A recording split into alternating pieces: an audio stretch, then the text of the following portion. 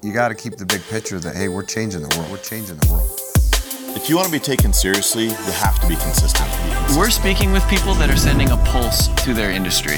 Welcome to Electric People. We have Dave Madsen on the show. Check out Tim Ballard, Jeff Curl, Scheckler, Kenzie Watts. The League presents Electric People. Friends and Electric People, we have an awesome show today. And we always say that, but we don't always have Brad Kramer on the show. Bradley Leopold Kramer. That's actually my middle name. Is it really? No. Wouldn't that be amazing?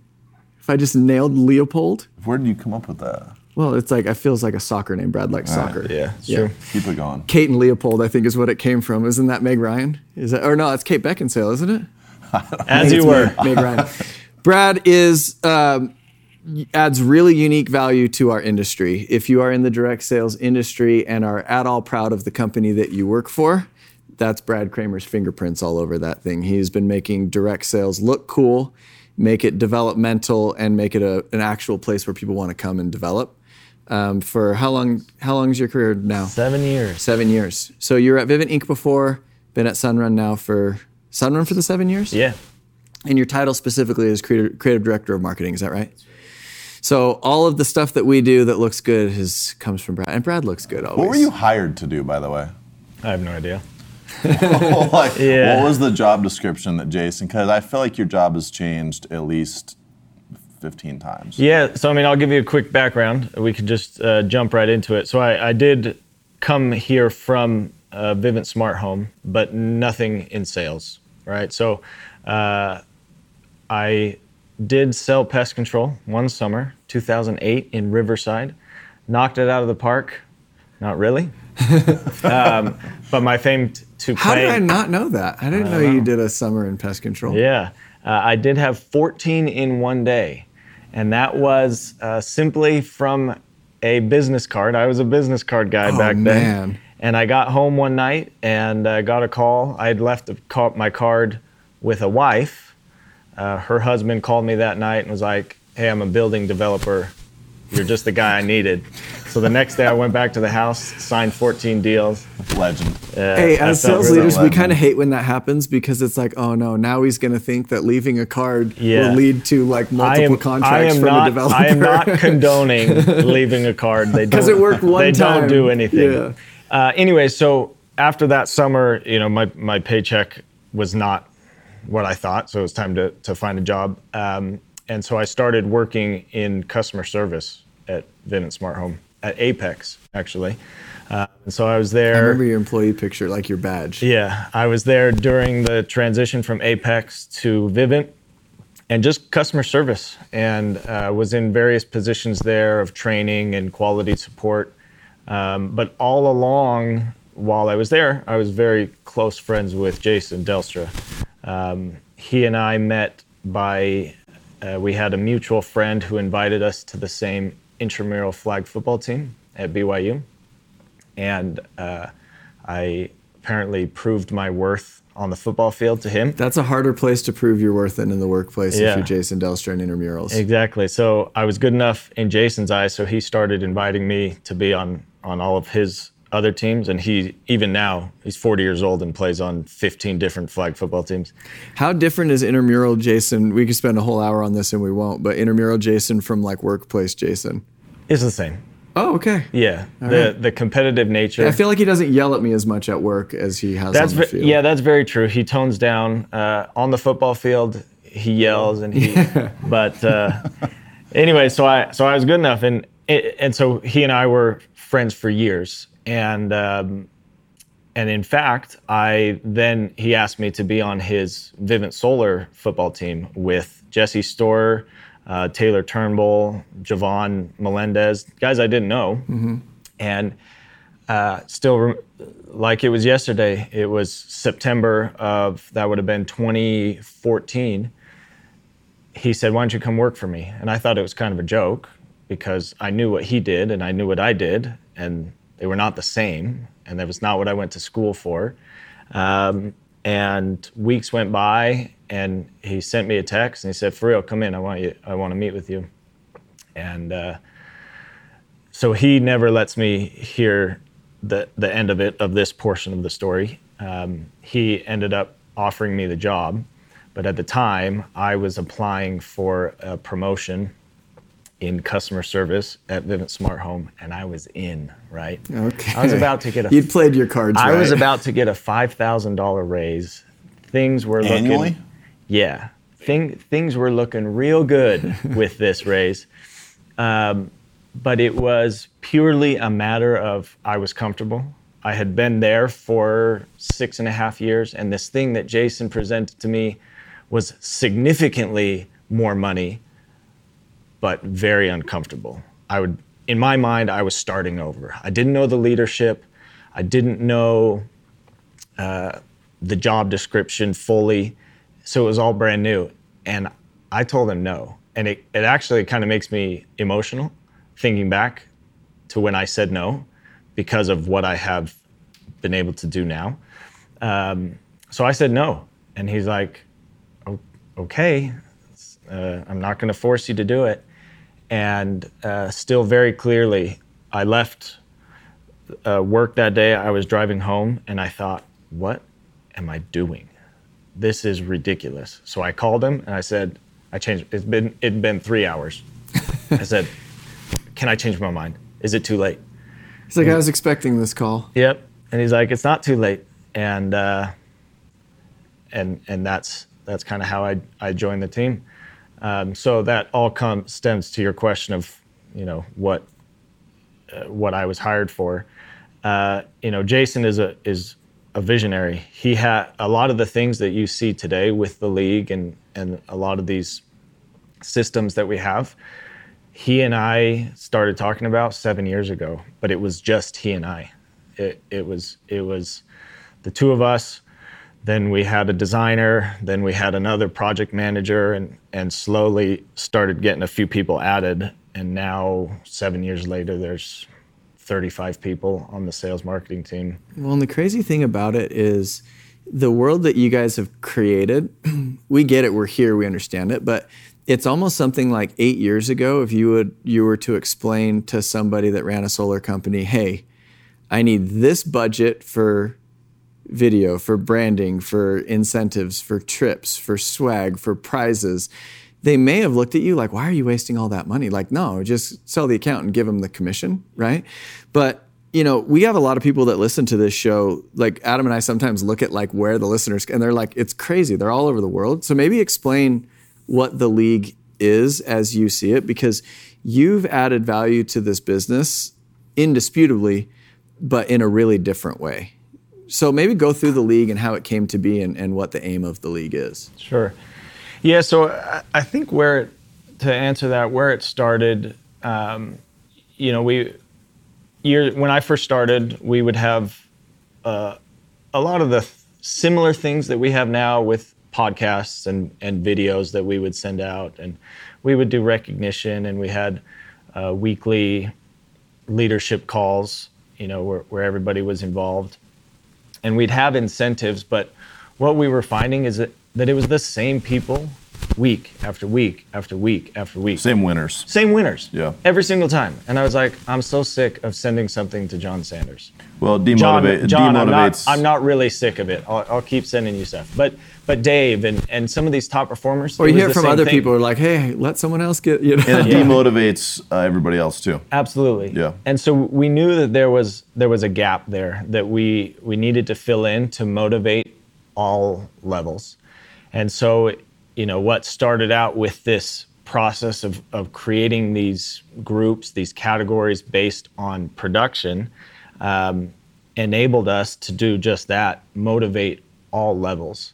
Because the format before, somebody who had been here for 3 years was going up against somebody who'd been here for 2 weeks. And it's obviously unfair. Like the veteran is gonna win every single time. And so to answer your question about what the league is it's a platform that enables all talent, all tenure, all experience to be motivated and to be pushed no matter where they're at in their career. So that we have the top guys are only competing against the top. And the brand new, the combine athletes are only competing against the combine athletes.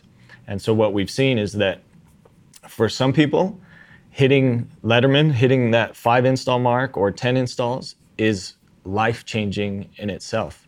And so they don't need to figure out how they're going to get to 25. Just figure out how to get to 10. Just figure out how to get to 5. And by doing that, you're hitting your goals, you're accomplishing what you want, and it pushes you to get to the next level. Yeah, it also allows people it tells people stories, because some of the stories of people that are hitting 5 and 10, like, we just did a conference in Southern California where, a member of Dave Madsen's team came up and, told his past experience. I won't share it. That'll be his story to tell when we have him on here sometime. But man, like him coming into the business from his background and shining in the league, and he's got goals to get up into those top levels and stuff, but that is every bit, like some people hitting 5 is every bit as impressive as somebody hitting 25. And I think not only have you guys created a platform for that, but everybody wants to play because you've made it look so, not just look, you've legitimized it, right? It's like certain brands, like Nike's an easy one, which we'll talk about Nike in a minute, but Nike doesn't just look good.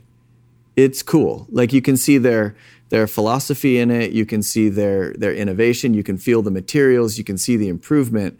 It's an actual thing. And I feel like the league, we say it's a sales platform because that's all we can really describe it as, but it's almost a place. Yeah. Right? It's like I love the league. Like it's like one of those things where it's like, it's a career ascension plan. It's a community.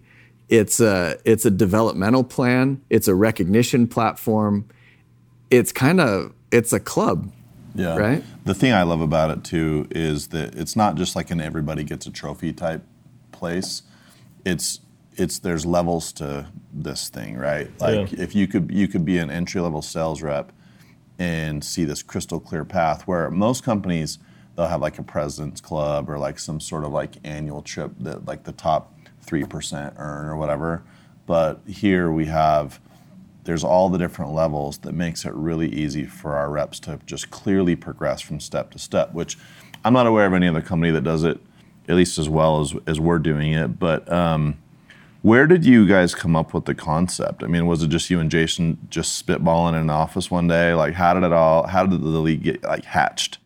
Yeah, I mean, I must say I've got to give the majority of glory to Jason. It's kind of been his brainchild, but it was one of those things that just made perfect sense once the idea was presented. And at the start, it was like trying to figure out the names and the terminology and things like that. Getting both coasts on the same page with scoring and like all that kind of stuff. Exactly. It's pretty easy to do, right? Getting both coasts on the same page. Before that, it was like East Coast had their way of sort of recognizing everything. West Coast had theirs. It's true. It just levels the playing field for competitions, for recognition, for everything. Every market is going to have difficulties where others it's not, and vice versa.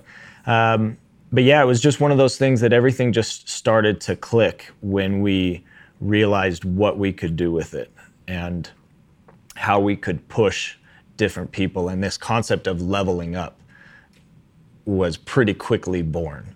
That, of course we're going to recognize the top performers every quarter, but we're equally going to recognize somebody who hit a new personal best. And ultimately that's what the league is about. You take away the sports aspect, the athletic feel to it. The reason we have the league is so that an individual can be better every single week, every month, every quarter, and they can see it, right? Every single quarter, there's more and more new names that pop up, and that's one of my favorite things about the job is that I'm so in the weeds. I see these people, that have a really impressive combine, and then they just keep sticking around. Do you have data on? Sorry to interrupt you. I was just thinking because I think there's so many little small like mom pod dealers and stuff out there that like we'll have reps that they'll think they can go maybe even get paid a little bit more with company here and there, whatever. Our sales pitch is always part of why you're going to make more money with us is the culture and this like team that you're on. And the league is obviously a huge part of that. So it's like you're going to sell a lot more with us. You're going to stick with us a lot longer than you would any other company. And we hear it from reps all the time that leave and then come back. They always say, I miss the culture. And the league's obviously, that's a huge part of the culture piece. Why do you think that reps, and do you actually have data that shows how many reps are leveling up every single quarter from one level to the next? And why do reps sell more with us than they do with, all of our competitors? Yeah, I mean, I'm not going to know the data off the top of my head, but we for sure track it. And in fact, this quarter, Q3, we're pacing right now for like 100 level ups, whether that's from club to Letterman or Letterman to franchise. Alicia is she's going to go from starter to franchise. Mm-hmm. And we get those every single quarter. And so I think we're right around 100 sales athletes who are on pace, 2/3 of the way through the quarter. Have their best quarter they've ever had. Have the best quarter and ever. the data, we ran a sales only dealer forever. We had hundreds of dealers on here, and that data we know is 40%. So people in the league install 40% more than people with the same company selling the same product in the same neighborhood for the same price and the same pay. But without the league. Without the league. Right. Yeah, so that 40%, but if that translates into these 100 people leveling up, 100. But I think it's such a team effort, right? Yeah. It has become so ingrained that at this point, from corporate, our team, we can do a lot, but it comes down to the DMs. It comes down to you guys and the directors. And I see it on all the text threads that it's such a focus of, there's combine boot camps and there's special correlations just for these particular groups. So I think that's why the number has gone up. Because you guys will agree, maybe selling has become a little bit more difficult, right? There's more and more companies. 7 years ago, when I started, top installers were like 80 to 90 installs a quarter, right? Now when somebody hits 40, it's like, holy smokes, what a quarter. So maybe it has gotten more difficult, but we're seeing more people find success because they've captured the vision that it's driving them to be better every time. One last thought, one of my all-time favorite memories with you guys was Jesse Itzler. And the quote that I love maybe more than anything is, I didn't come this far just to come this far. And we're finding these people that maybe had 7 installs and it's more money than they've ever made. And they realize, well, I didn't work as hard as I did just to stop. So let's keep going. Let's see what I can do and push it. You know what I think of? It's kind of like a college. So like, we're in Lehigh. I went to school at BYU just down the road, whatever. And people, it's like to say BYU is a college. Because it's obviously a college is much more than that, right? You've got, your culture there. What does it feel like to associate there? Where the friends that came from that experience, the ethos of the school, but then you dive into the details and what's orientation look like, and what does freshman week look like, and then what does the summer program look like, and what does the booster club look like, and sports and intramurals, and it turns into college is not a school. It's a complete chapter of your life, and that's honestly kind of what the league is. Yeah, it's a sales platform, but there's curriculum associated with it. There's recognition. There's income associated with it. There's career advancement associated with it. Really, I would say the league is to direct sales what college, like a specific college, is to education. Yeah. And some of them just work better than others, right? You look at you can track it. You can see how does the per rep average here compare? And same objection of, could I have learned intellectually on my computer the things I learned in college? Yes. Could I have had the same experience? Absolutely not. The difference is that the Sunrun League doesn't lose to their opponent, their main rival, for an entire decade. That's a sports reference coming hot at my forehead.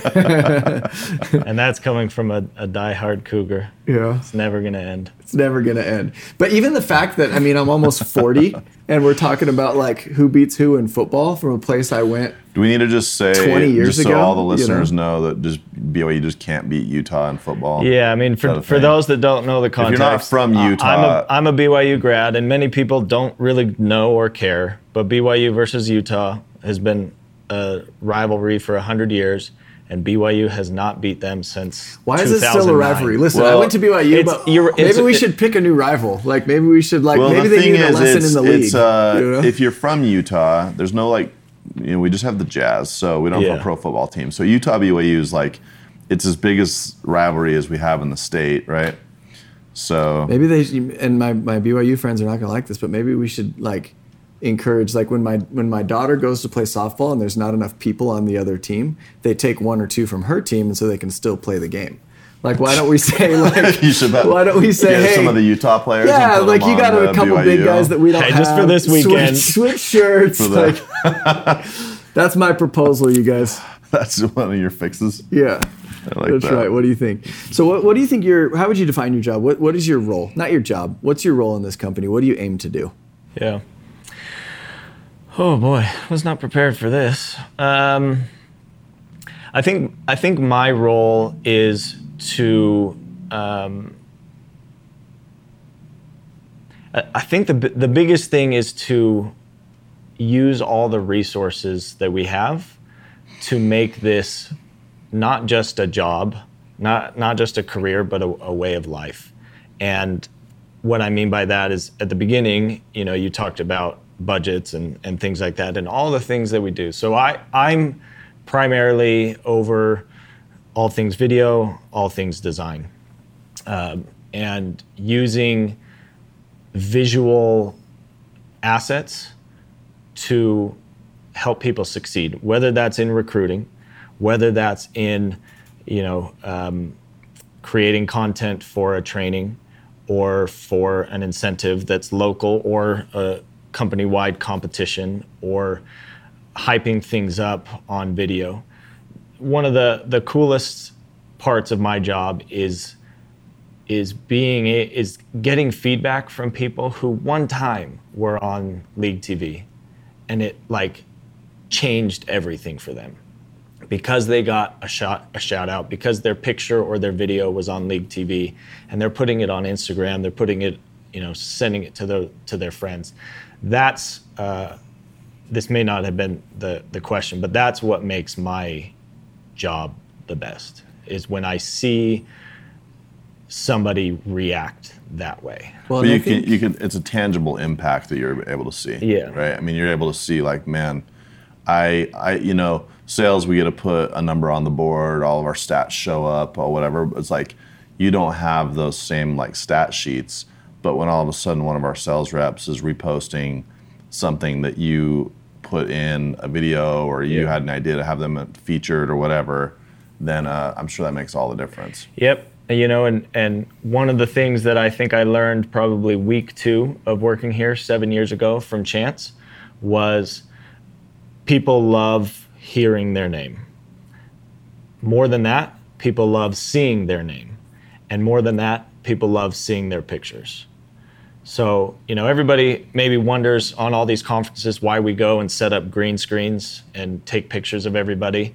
And that's why, is we have been able to maybe find this niche of, taking advantage of having somebody's picture and letting the whole company see. And it goes a long way. Well, I think of we always say that people perform in a manner consistent with how they feel. So think about some of these really high-end brands that pay attention to that detail. I remember we were on a league trip. First of all, the league is taking us around the world, but we were shopping in Paris. How douchey does that sound? We were shopping in Paris. Coming out of your mouth. Well, and my mom was staying with my kids, and so we're I'm going to get our nice bag from Paris. So we walk into the Gucci store. And that's what I learned. I am not a Gucci man. Yeah, continue on. Yeah, I look at the bag. I could see that from the start. You're more of a Louis guy for you. There I was. Yeah. It was a slightly overcast. So I'm in the Champs-Élysées shopping. There I am. No, so we walk in and I'm yelling across the store to my wife. I'm yo, these things are $3,800, right? Whatever. We didn't buy one, but Oh, your poor mom. you wouldn't. She got something amazing, I'm sure. Okay. But you so take a store cheap. like that, and you wouldn't like lay all your stuff out like on the table. Like it's very carefully curated because it's telling a story, and it makes people feel a certain way, such that they'll spend that kind of money. We need to remember this as leaders, that when people don't work here anymore, and you look at their Facebook picture, and it's still a picture that your team took, it's because who else gets featured in 4K? Who else has, like we were joking earlier, Andrew's the man behind We're the up camera to here. 8K now. 8K. We doubled Ks. That's not even a thing. That's a lie. No, but we were saying Is this. that a real thing? 8K? Brad said it is. Isn't it a thing, Andrew? So Andrew's the man behind the camera. He makes everybody look amazing. And we were talking about what it's like to travel with Andrew and his 2,000 pounds worth of luggage and all this kind of computers and video No, stuff. I always have to pay his baggage fees. they're absorbent. But the thing is this. People perform in a manner consistent with how they feel, just like they buy when they feel a certain way. And so it's like if you can take somebody and say, hey, this is how I see you, and you give them a photo that's taken in a manner that they've never seen themselves in, they start performing and behaving that way, right? And then they're proud of it. And so, to me, the league is the reasons to work at this particular company is to earn and to experience. I think the guys here earn better than everywhere else, but they experience at a higher level, and I'm not sure which is more valuable, and the two kind of go hand in hand. But think about that. The reason people repost on Instagram, the reason people put their stuff up, the reason people text their wife and say, hey, I was featured, watch this, is because they're seeing themselves the way that you see them, and that levels them up, Yeah. right? Well, what happens too is I think we take it for granted. I know I even do. And it's like, because a lot of it's, we started back when we didn't really have it. And so we kind of like, it sort of evolved together, the company. And I think what happens is our reps that start now, they just start and they see League TV in their first meeting, and like, oh, that's cool, and then like all of a sudden, They need to see episode 1 first. a year Episode later, 1. a year later, they may like somehow get convinced to go work with a competitor, and then that's when it hits them that all companies are not created equal, and they don't have the league, they don't have League TV, they don't have the trips, they don't have all the swag, they don't have like all these cool things that when you start with us, you don't even like. You may think it's cool, but you sort of like don't understand how good you have it, you know? So everyone that starts with us was born on third, thought they hit a triple, but really they were... Is that like a sports thing? Born That's on ba- third? born on baseball. third. Yeah, that's baseball. You should start a company called Born on Third. That's cool. Thought you hit a triple. Have Brad like partner up with you. That's good sports. That's Brad and I's next business. There we go. Born on Third. One thing I wanted to ask you too is you always dress, I would say, a little eccentric. Okay. Is there a method to the madness? So Hold on, let me describe what Brad's wearing today. All right, go. Right? He's got glossy Michael Johnson style, like He's going to go run a 200-yard champagne gold Nike Air Zoom 200s. Is that what those are? 97. Air Max 97. Sorry. It's as classic as they get. Okay. Hey, I'm not the guy that's being questioned about his fashion. Okay, I'm just telling the story. You've got some perfectly tailored and fitted, I believe, Lululemon Joggers. Yeah. And you're wearing this heathered knit Lulu. Also Lulu. Lulu And with the then- through pocket. And then it just so the gold- happens that I've got Oh, Dion. with Dion shirt. underneath. All right. And then the gold shoes match the underside of the bill on your white hat. I mean, just impeccable. White And wedding what's ring. the brand When of the you- hat? Is that a racing Cycling. bike, cycling company? It's running. So they're a French-Canadian brand. You can't get CLA. that at the airport. I always Yeah. joke with How many Adam. pair of shoes do Adam's you own? clothes come from the airport. So I actually don't have. I mean, I've got more than your average bear, but I don't have that many because my wife's rule is, well, if you want a new pair, you got to sell old pairs. So I do wear them all.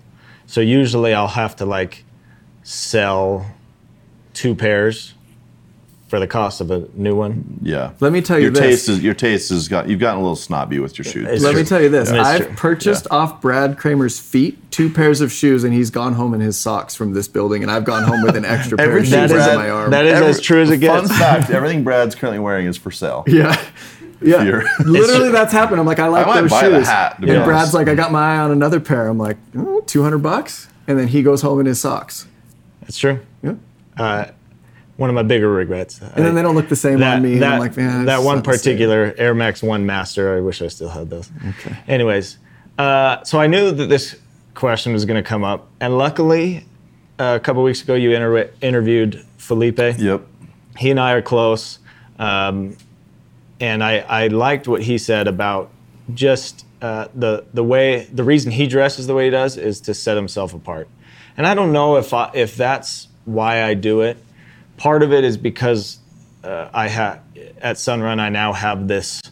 Yeah, you got a brand to hold up, dude. I have this brand. You can't show up looking sloppy, dude. So I go to conferences and I can't be wearing Birkenstocks or something. Nothing wrong with Birkenstocks. Yeah, you show up in a sock sweatshirt. People are like, "Who's this?" Yeah. What happened? Dad. I don't think Brad's doing well. But like the gold and the gold, it's Did just Brad get fired? it's just like part of. I think it's showing that it's intentional. I'm aware of. Pretty much every day, I'm aware of how I look, and maybe that's snobby. Maybe that's my douchey comment. You know what it is, Brad? No, I like it. You know what it It's is anytime I get something and I know it's coming from Brad, I expect it to have this cool factor. You know what I mean?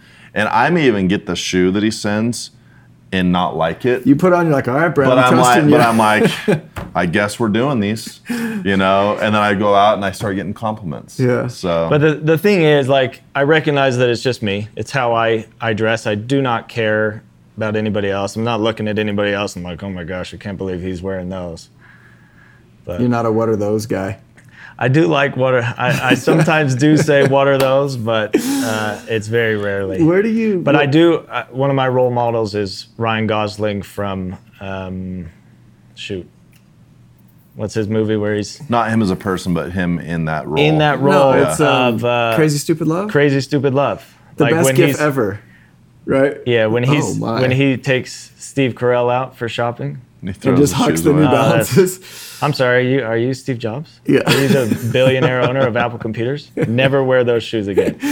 Oh, it's so good. So if I'm close with somebody, I'll give them very direct feedback. Are you the type that gets inspiration in your work from the things that you see? Absolutely. So what are some of the things that inspire you? And when I ask that, I hope we get to talk about Formula One. Yeah, so I And Ted Lasso. And Ted Lasso. We'll talk about soccer, Ted Lasso, Formula One. So my biggest vice is soccer, all day, every day. It's true. While he's designing all like the guys like the tiled pages and stuff, it's two computers, or it's one design and then the other like the Chelsea match. And your team is Man U. I've not taught you well. My team is Liverpool Football Club. Okay. And so, you know, that the way that teams nowadays advertise and market their players and their teams and the matchups, Yeah. you'll see it a lot in a lot of the stuff that comes out. That's really cool. It's pretty similar to stuff that you might find, you know, the way that the Premier League advertises a schedule or the lineup, or You don't even call it a Premier League. the Premier League. Yeah. Premier League. You look at the format of the bigs. Yeah. Hint, hint. That's how soccer works in terms of matchups and then goal difference. We've always done point difference. So it's a huge influence. We talk about Formula One. You know, Formula One is. Do you watch Formula One yet? Mm-hmm. You do. Yeah, on Netflix. But more than the show. Do you Do watch, you watch the races? Oh, no. Because I'm to the point where, regardless of the show, I'm tuning gonna watch in. the The races. show Sunday is a mornings. perfect The show's tone, amazing. though. Formula One's awesome because you can know everything. Like that's to me, like whenever I've watched sports with Adam, I'm not a sports guy, and Adam is, or like Dave, or like my brother or something. They'll tell me stuff that I didn't know about them personally and like their history, and all of a sudden it makes the sport so interesting. Yeah. So the fact that there's only 20 Formula One drivers and 10 teams, you watch that Netflix series and you know everything about everyone Yeah. immediately. Yeah. So you're immediate. But like the NFL, I'm never going to learn about like all those people. Yeah. You know what I mean?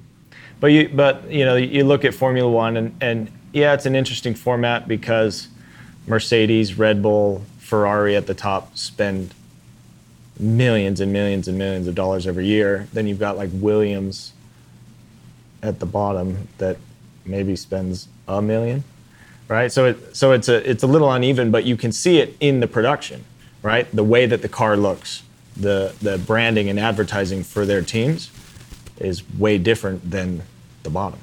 And it's The other like that thing- for a reason. Yeah, and it's like as I've started watching the races, the thing that's interesting to I've like leaned forward. to like we've roped him in. Brad's now interested in this conversation.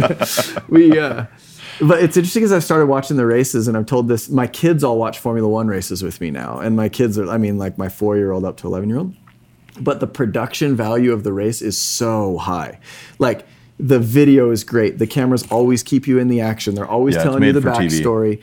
That you tap into the driver's intercom, and so it is so exciting. But back to the league, like your inspiration, if you can start to like take the things you love, twist it, and then put it out in a way that makes sense. Yeah. It's like an art form. It's a really unique thing because all of a sudden, people are watching the Biggs videos like, oh, I'm in this because the production value is so high and it's so relevant and accurate. You know. So a perfect analogy though with Formula One is yes, there's 2 drivers. Who's your guy?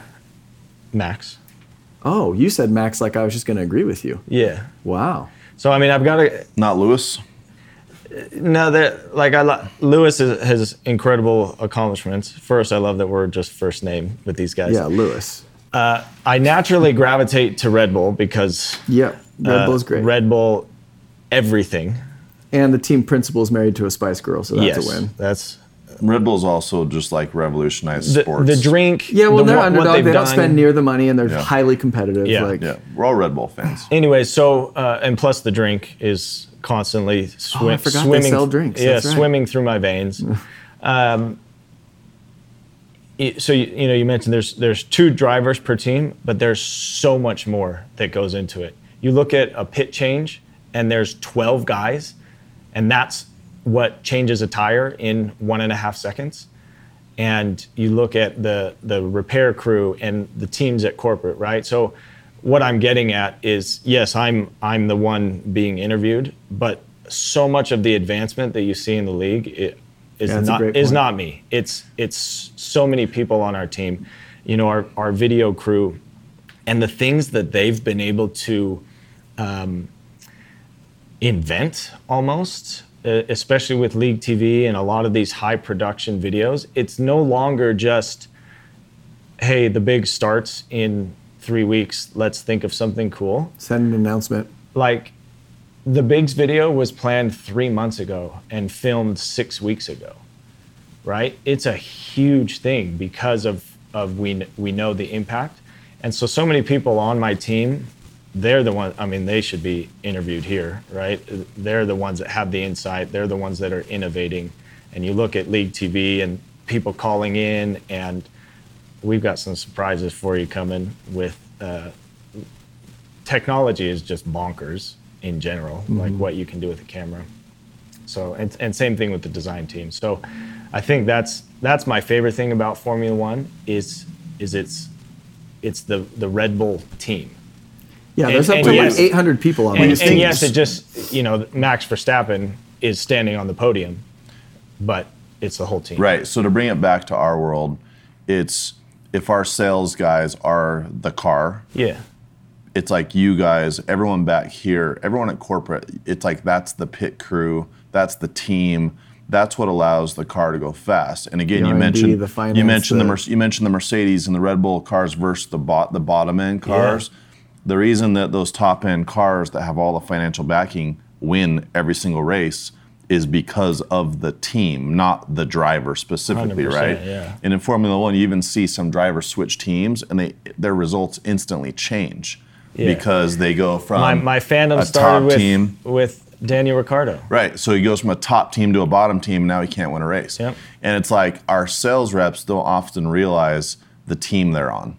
And so when you have the pit crew and the team here at corporate, and it's the Biggs, the Rally, the Revolution, League TV, all these different things happening back here, that's what allows you to get your tire changed in Yeah. 1.5 seconds. Dude, this and is a just crazy keep flying, analogy. right? So it's like, But could you our imagine? sales rep? Well, our sales reps don't understand a lot. I mean, I don't want to like sound condescending. Our sales reps, I think, maybe sometimes take for granted how fast of a car we're putting them in to drive. Right? They're just, again, they're getting in a car and they're like, dang, this thing's sweet, has a lot of cool stickers, you know, whatever, and they're just driving it. and then all of a sudden they get convinced to go work for a competitor, and they're like, why doesn't my car drive fast anymore? Because it's a Renault. It's because it's a piece of junk car. Yeah. So, and it's like, and then that's when it finally clicks for a lot of these guys. Wow, the culture matters, the team matters, the financial backing matters. You know, having a competent CEO matters, and that's like a domino effect that just like trickles down to a brand new rep who's just starting. You're just going to be more successful with us than any other company because of the team that you're joining. Yep. I think you've done, as Adam was talking, I was thinking you've done a really good job of, you know, you started with what were you hired to do? And you're kind of hired to like help the team win, but who knows what the role was, project manager, whatever it was back then. But the cool thing that this company does, I think the thing you've capitalized on, is you've found an arena to essentially make art. Like you don't do things that fit in a job description. And I think that's an invitation to all of our sales leaders and our salespeople as well. Like the job is to grow the business. Now be excellent and take your unique contribution and do that. Because if Brad Kramer didn't work here, this place would be different, right? And performance would be different. Mm-hmm. But we can all do that, right? Like it's this industry and this like, I guess call it a platform, has taught me that it's like, hey, we're giving you a car. You drive the hell out of that thing in a way that only you can, right? And I think you've done a really good job at looking around, because how often do you get approval to launch an idea? You just kind of like, this would be great. Let's get the team on board. Let's try it. It works or it doesn't. And I don't think there's many people in the world that get to work in a situation like that. It's like you got like a Mad Hatter shop down there, and you just get to kind of do what you want. Yeah. Does that make sense? Totally. Yeah, and I appreciate the kind words. I think another element of it that, you know, that I'm pretty proud of is I just kind of figured it out, right? As I mentioned, when Jason offered me the job, it was not what I went to school for. I went to school for speech therapy and applied to medical school. Oh, it's really not what you went to school for. And I didn't know a lick of design. I knew how I knew what things looked good together, right? But even when I first started here, I didn't know a thing. And so one thing that I'm pretty proud of is just kind of being self-taught with software, with how to design and how things work and fonts and all this stuff. And so, you know, I think a lot about, we're to a point where a lot of recruits that we have are no longer previous door-to-door salespeople that are just switching products that they're selling. They were in different careers that are now being recruited to sell door-to-door. And you just figure it out. And there's so many resources. Like every single day, maybe not every day, but many times a week, I'm on YouTube searching for how to do something in Photoshop or how to do something in Illustrator or how to make this process better or faster. And so for, you know, newer sales reps out there, we always talk about this opportunity here, right? And maybe it kind of gets redundant, but that's because it's never ending. Like the opportunity is crazy. You know what's before you. Don't squander it. For me in my role, that would be like, well, I don't know how to do that, so we're not going to do that. Or ask somebody else or something. Yeah, no, figure it out. Figure out how to do it. And we you know, Andrew behind the scenes here has figured out how to do so many crazy things. And it's inspiring. So many people on the team. Just figure it out. And your life is going to be way different. You're a good example, and props to Jason. But you're just a good example of someone who Jason just recognized was really talented, wasn't even sure how he wanted him to get involved. First who, then what, just right? Knew he wanted him on the team. He can catch a football, so let's bring That's it on. first. I remember when he came to our, we played football with like all the directors or something on a trip, and I remember that was the first time I met you. I've been here for a week. And you showed up wearing like lime green cleats or something. Yeah. Well, they were Volt tights. They were actually gold. Tights, look good, play I know good. exactly what. Yeah, I mean, no, you. And then I just remember seeing you flying all over the field. I'm like, who's this guy with the hair, man? And by the way, who gave you the right to have perfect hair and wearing a hat? Well, it's because it's a little long. I haven't gotten my hair cut. I'm in between phases. I don't know if I want to grow it a little bit longer. Yeah, it's a tough spot to be. Yeah, it's a tough spot. Hey, is your least favorite thing about this job when you know that you're going to have to call Ty and I about a dispute in a sales competition? 100%. And you know you're just dreading those phone calls? 100%. The worst days of my career have been the Monday following a close match, having to release the score. It's very stressful. Hey, but let's talk about this for a second, because Adam's wrong. No, I'm just kidding. Let's talk about this for a second, because I actually think that, to your point and to the advice of guys in this industry, you put yourself in a situation to deal with it, and you know it's painful, you know it sucks, you know it comes with the job, but if... I've got butterflies right now thinking about it. Well, I thought about this. So I was watching I believe it was the British Grand Prix, back to F1, and, Leclerc's in the front, 50 out of 52 laps.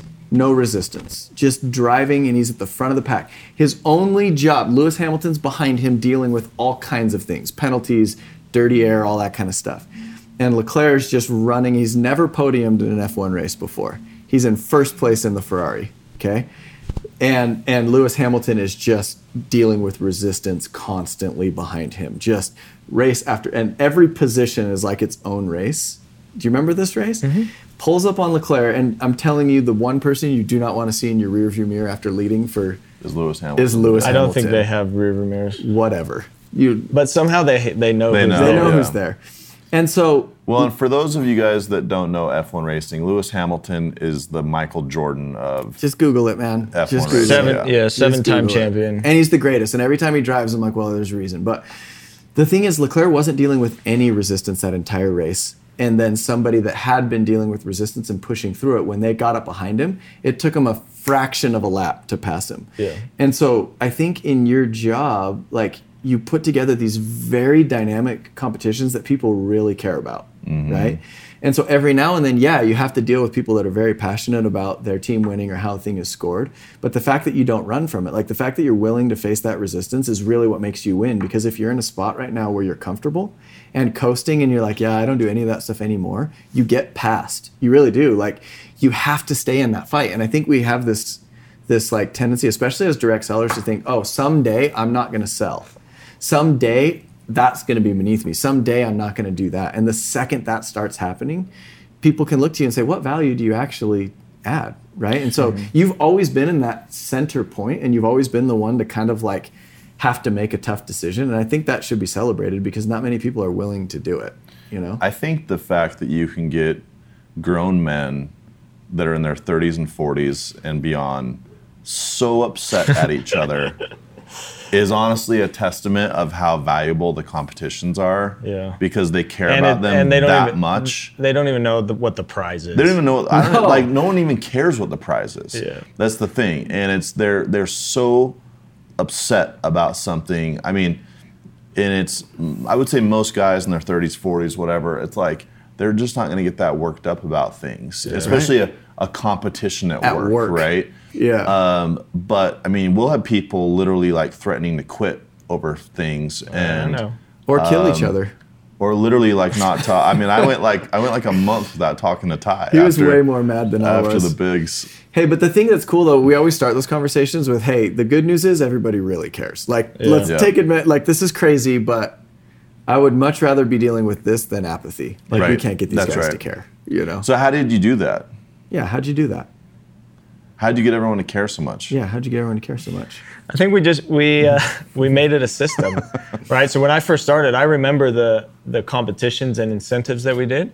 It was literally like, it'd be a Thursday night, and we get called into the CEO's office, and we're like, okay, we're struggling in this category.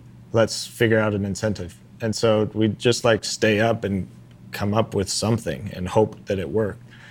But we made it we made the core 3 competitions every single year. And So the consistency is one. the consistency I is think one. the way you guys sell it is the really, FOMO, really, yeah. right? And it's hard to explain in the moment. People who are new this year, who are not bought into the Bigs 2021, they're not going to be. It starts in a week. They're not going to Yeah, be. it's But too late. next year when it comes around, they're going to think, okay, I remember this thing. And that's what we have built on, is the way that we celebrate the winners, the way that we recognize them in every competition, the experiences, the rewards that we provide. When we then capture it, that is where the people viewing are bought in for the next year. Well, and there's so much that goes into it too, because I think if it's not just, it's like sports, right? Like if you were to dig in, like it's not that, hey, let's just do a one-on-one competition in January. No, there's a reason. Like we know there's a reason we do a team competition at the exact time that we do Absolutely. a team competition. Yeah. We know exactly why we score it to drive everybody. And the stat that I love is that the production increases 30% during the Bigs. It's one of the most effective business strategies we've And ever employed. it stays many times, right? You look at Boston North, you look at San Diego South, they have this humongous production spike, and yeah, it's going to naturally go down a little bit, but they're not going back down to where they were. It's this Yeah. new standard. Central's a good example. Central. They leveled up big time, and then Huge. they've stayed up. Yeah. Well, look how many people are in Flagship Plus. Flagship Plus is our top tier. We used to have like really 2 teams that would compete, and then we had like 3 others. Yep. I think I saw the first list and there was 10 or 11. Yeah, that's the plan. Yeah, and we're looking at people like I look at like Orange County could be in Flagship Plus, East LA could be in Flagship Plus, High Desert could be yeah. in Flagship Plus. Like now you're like, dude, these teams are getting like they're businesses and they're getting bigger. Yep. You know? Yeah. Brad, you're in a lot of the meetings that are behind the scenes at the company. What's something, just to kind of share with our sales force, what are some of the impressions that you've had just of like Chance and Paul in our leadership over the years, where you're just sitting there almost like a fly on the wall, figuring out how am I going to market, certain things, like how do I have this translate into, making sales cool and all that kind of stuff. But I'm sure you're hearing things at times where you're like, man, that's pretty rad. Yeah. Like what are some of those things, or maybe some of those experiences you've had over the years that you are just like, man, like these guys really are in a great place. Yeah. I'm lucky to be pretty close with Chance and Paul and over the years to see them. And I think to answer your question, my favorite thing is truly how passionate they are about every single sales rep. They hear the stories and the life-changing experiences that people have, both financially and leadership development and things like that.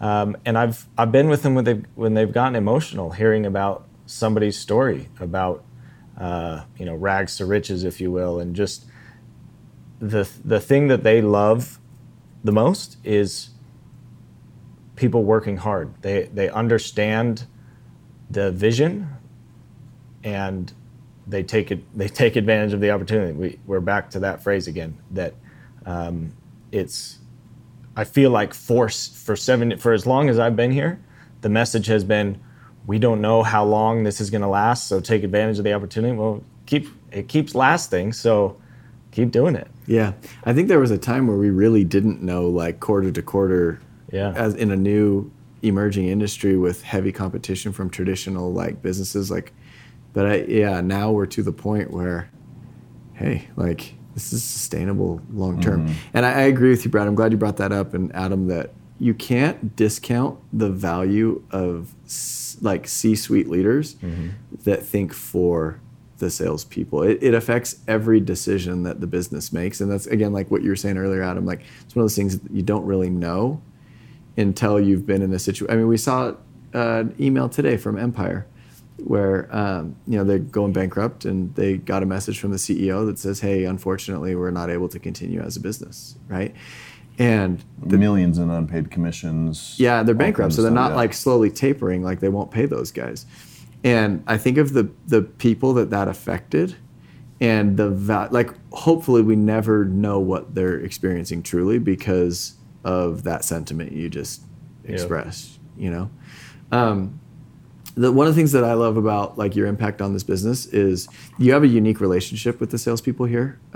You're not like, it's not like field and corporate, like you really are a member of the team.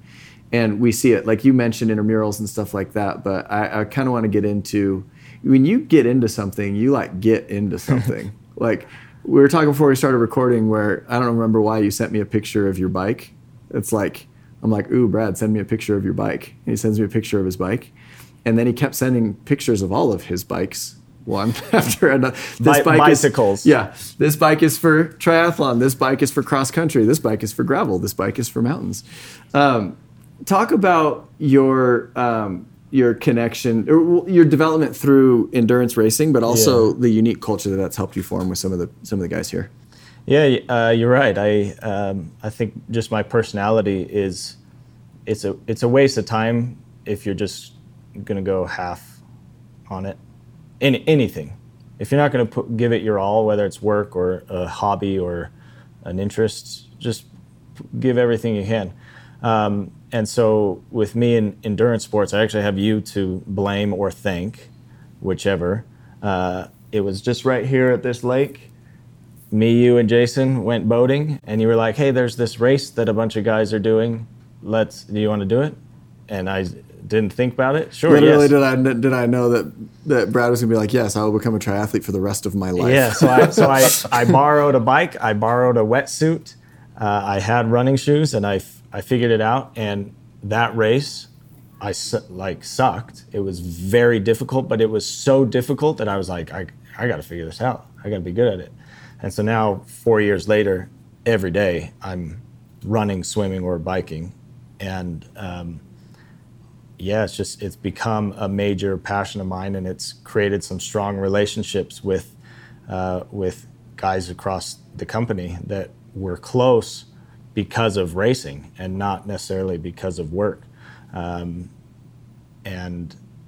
it's so for me, it's thanking you. For my wife, it's blaming you. I just didn't want to go alone. I knew I was unprepared, and I was like, here's a guy that's unprepared. Yeah.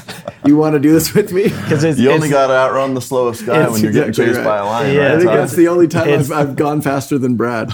Oh, I still remember it. Can I tell the story? Yeah, you can tell. And then you tell. So same thing for me every year. We do this race once a year for me. Brad's really good at it now and has far surpassed me, but I do one race a year. And you're younger than me, so you were in an age group that started before me. Is that how it works? Yeah. That's how it works. And so I came in the water after Brad, and we swam, biked, and then we're running. And then like when I'm running, I'm not great at this. And so I'm just focusing on my breathing, and I'm kind of in my pain zone. But Brad's not a hard person to spot. Like imagine in your head what you think Brad would be wearing at the Malibu Triathlon to stand something out. bright. Yeah, it's not hard to find him. Yeah, and so bright. we're running, and I kind of see through my blurred vision up ahead. I'm like, that's Brad Kramer. Probably like rated the worst running shoes, but he looked amazing. Yeah. No, I've gone far to the most expensive running shoes. And they're expensive for a reason. So we're running, and it's like very slow racing. I'm starting to catch Brad, starting to catch him. But I'm like, I feel like I'm running as fast as I can, but not running any faster. But to interject, this particular course, there's runners, it kind of loops You around. pass each other. So you're passing each other, and you're trying to walk by each gauge, other. when did I see him last? Is he Yeah. catching me, or am I So there's pulling away? there's loops on Yeah, the there's Yeah. loops. And then you kind of like sometimes get a fist bump or a hey, but I was so focused on breathing and stuff that I just didn't have any of that. And I remember in my head, I'm like, I'm going to pass Brad. And I started running as fast as I could, but it probably didn't look different to anybody that was watching. And so we engage in this like turtle race kind of past each other. And I just hear Brad go, no, damn it, as I very, very slowly crept away. And that will be the only time I've ever beat Brad in a race. Yeah, that's how the story went. But I think about it often. on those dog days, you remember that moment. Those dog days. Yep. But I know we're probably close to end on time. I love endurance sports because I can see growth in myself.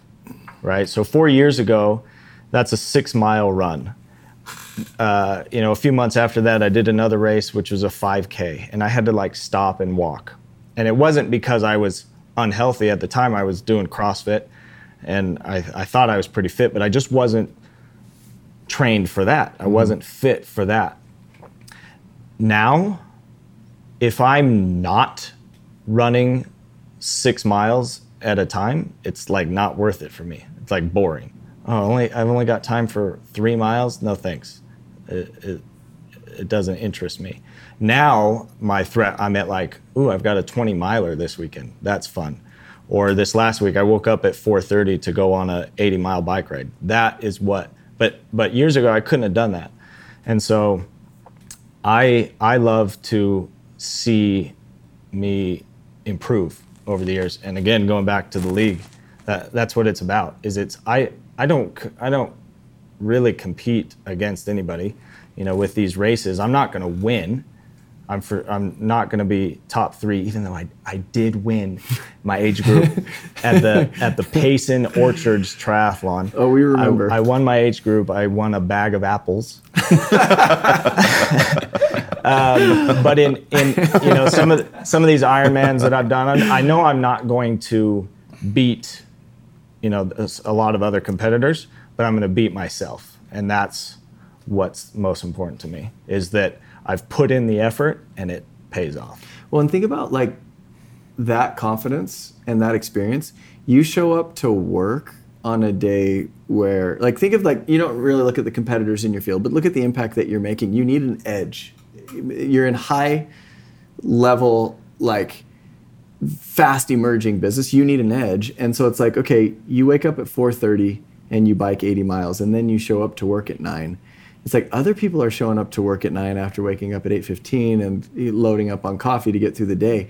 You've already had a whole adventure, right? Yeah. And if I know you, you've had 80 miles on your bike, so you're thinking of stuff and you're looking at stuff and you're drawing correlations and you're pedaling. You're like, oh, this is just like I remember that first race. I remember when I was on the bike, biking's like my weakness. And as I'm going down the hill, I remember like pedal in the downhills. It's easier to pedal downhill. And I'm like, that's just like selling. Keep selling when you've sold one. It's easier to sell when you've sold, so keep selling.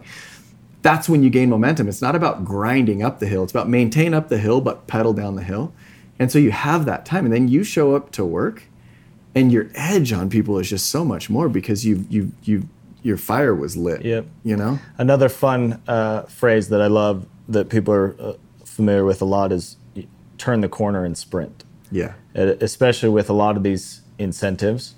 The concept in a race is if the run or the bike is going around the corner, somebody's behind you. When you hit that corner, that's when you sprint, because by the time they get there and they see, oh, they're now twice as far, it's very deflating for them. Mm-hmm. And we saw it in the Olympics, actually, the Olympic triathlon. Really quick, there was a French triathlete who's top 5 in the world. He came out of the swim, probably it was a relay, men and women relay, and he was the last leg. So he came out and he was probably 2 or 3 minutes behind the guy who's in first. And 2 to 3 minutes at the Olympic level is a lot. Well, by the time the end of the bike came, he had made some ground, and when he came to pass him, he didn't just like casually pedal and wave to him as he went by. You saw him stand up and sprint and literally just flew past him. And the announcers made a comment like, he's making a statement. Mm-hmm. He's not just passing you, he's making it look like you are standing still. Yeah, That's awesome. That was cool. I love that. Brad, it's been awesome having you on there. I've for years been behind the scenes. It's been an honor to be on. Yeah, dude. Well, we appreciate all that you do, and thank you for your unique contribution and for sharing with us today. Thank you. If you've liked what you've heard and are interested in joining our teams, check us out at vivintsolar.com/careers. If you enjoyed the podcast, please go to iTunes and subscribe. Leave us a great review and leave us a 5-star rating. Thanks for hanging out with us today. This is Electric People. Take these principles and go be electric.